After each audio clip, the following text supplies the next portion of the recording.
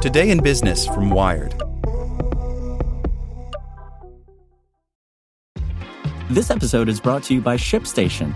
You know, some things take a lot of work, like sending little robots to far-off distant planets. And just as that's challenging, so too is running a successful e-commerce business, especially when there's so much to do. So I want to introduce you all to ShipStation.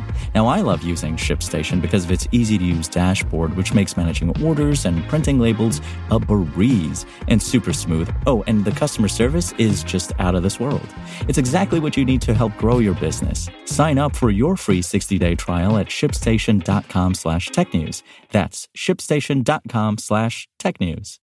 This podcast is sponsored by Cloud Optimizer. As a business owner or IT manager, are your cloud investment costs going up and you don't know why? It's time for Cloud Optimizer. As you migrate your business to the cloud, what you're spending and why you're spending it can get a little hazy. But Cloud Optimizer clears up the mystery and puts the cloud to work for you.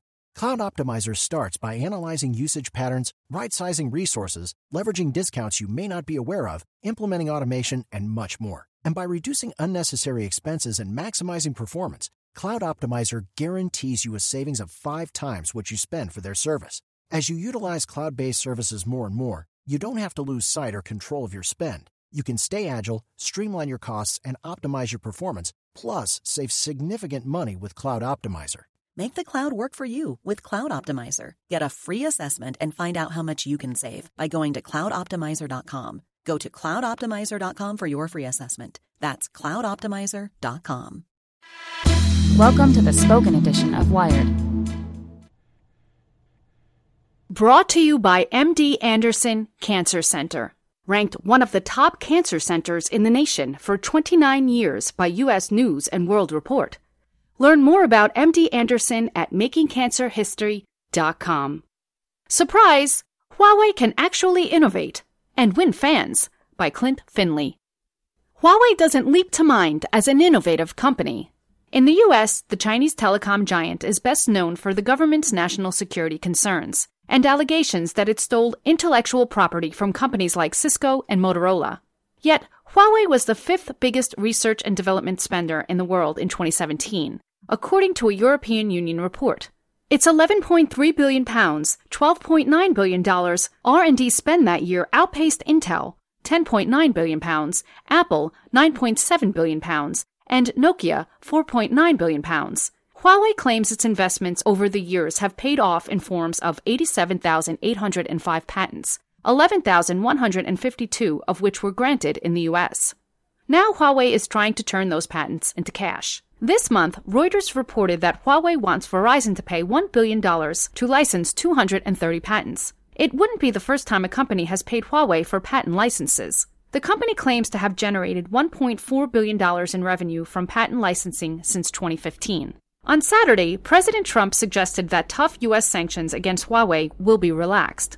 At the request of our high-tech companies and President Xi, I agreed to allow Chinese company Huawei to buy product from them which will not impact our national security, Trump tweeted. Larry Kudlow, director of Trump's National Economic Council, said in an interview with CBS on Sunday that Huawei would be allowed to buy products from the U.S. that are generally available, including various chips and software, under a temporary license from the Commerce Department, but that anything to do with national security concerns will not receive a new license.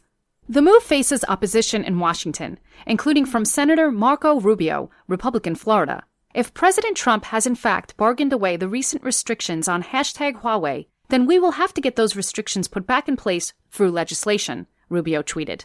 And it will pass with a large veto-proof majority.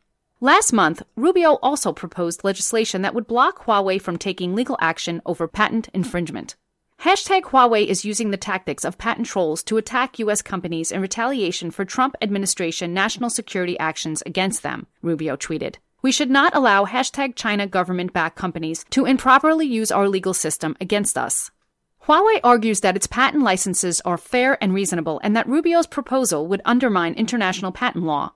If politicians use intellectual property as a political tool, they will destroy confidence in the patent protection system, Huawei Chief Legal Officer Song Liu-ping said at a press conference Thursday. If some governments selectively strip companies of their IP, it will break the foundation of global innovation. Huawei, as defender of intellectual property rights, is at odds with the picture of the company some of its competitors have painted over the years. But it makes sense given the trajectory of the company. Copying allegations. In 2003, Cisco sued Huawei for IP infringement. The two companies settled out of court, but a 2012 blog post had alleged that the Chinese company had copied source code verbatim from Cisco products and even copied text from user manuals. In 2010, Motorola sued Huawei, alleging that the company had knowingly received trade secrets stolen from Motorola. Huawei countersued, claiming a planned sale of a Motorola business unit to Nokia would infringe Huawei's intellectual property. The two companies settled the litigation in 2011. More recently, the U.S. Department of Justice accused Huawei of stealing IP from T-Mobile and offering bonuses to employees who stole confidential information from competitors. On Wednesday, a Texas court found that Huawei had misappropriated trade secrets from California chipmaker Cenex. The most serious allegations against Huawei came in 2012, when a former employee of defunct Canadian telecommunications company Nortel alleged that hackers working on behalf of Huawei stole passwords from Nortel, including that of the CEO, and gained access to trade secrets. The breach dated back at least 2000, claimed Brian Shields, former Nortel senior advisor for systems security. Nortel filed for bankruptcy in 2009. Shields blamed the company's downfall directly on Huawei. It gave them a strategic advantage, he told the CBC in October 2012.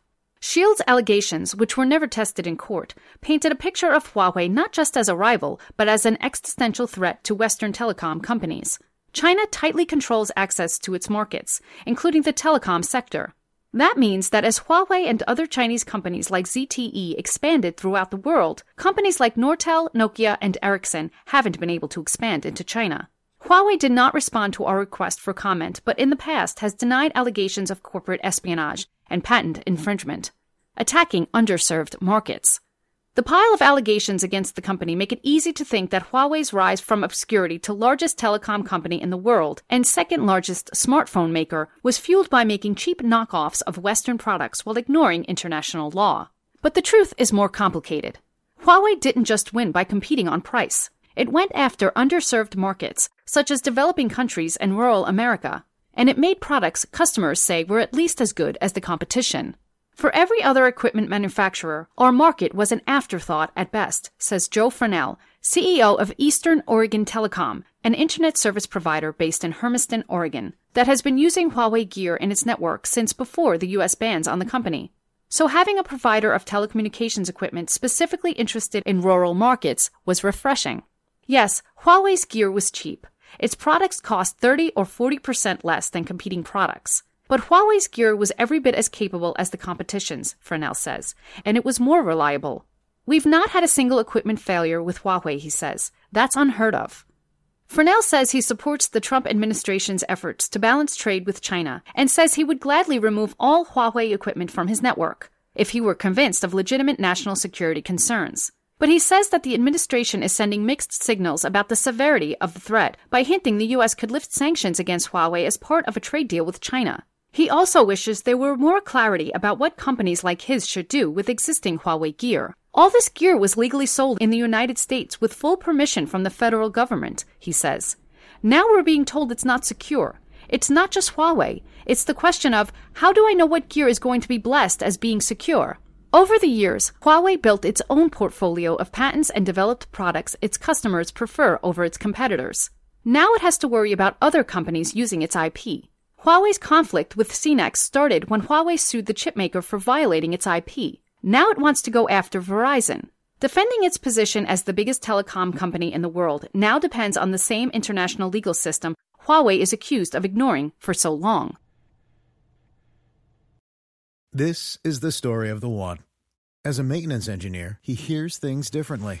To the untrained ear, everything on his shop floor might sound fine, but he can hear gears grinding or a belt slipping.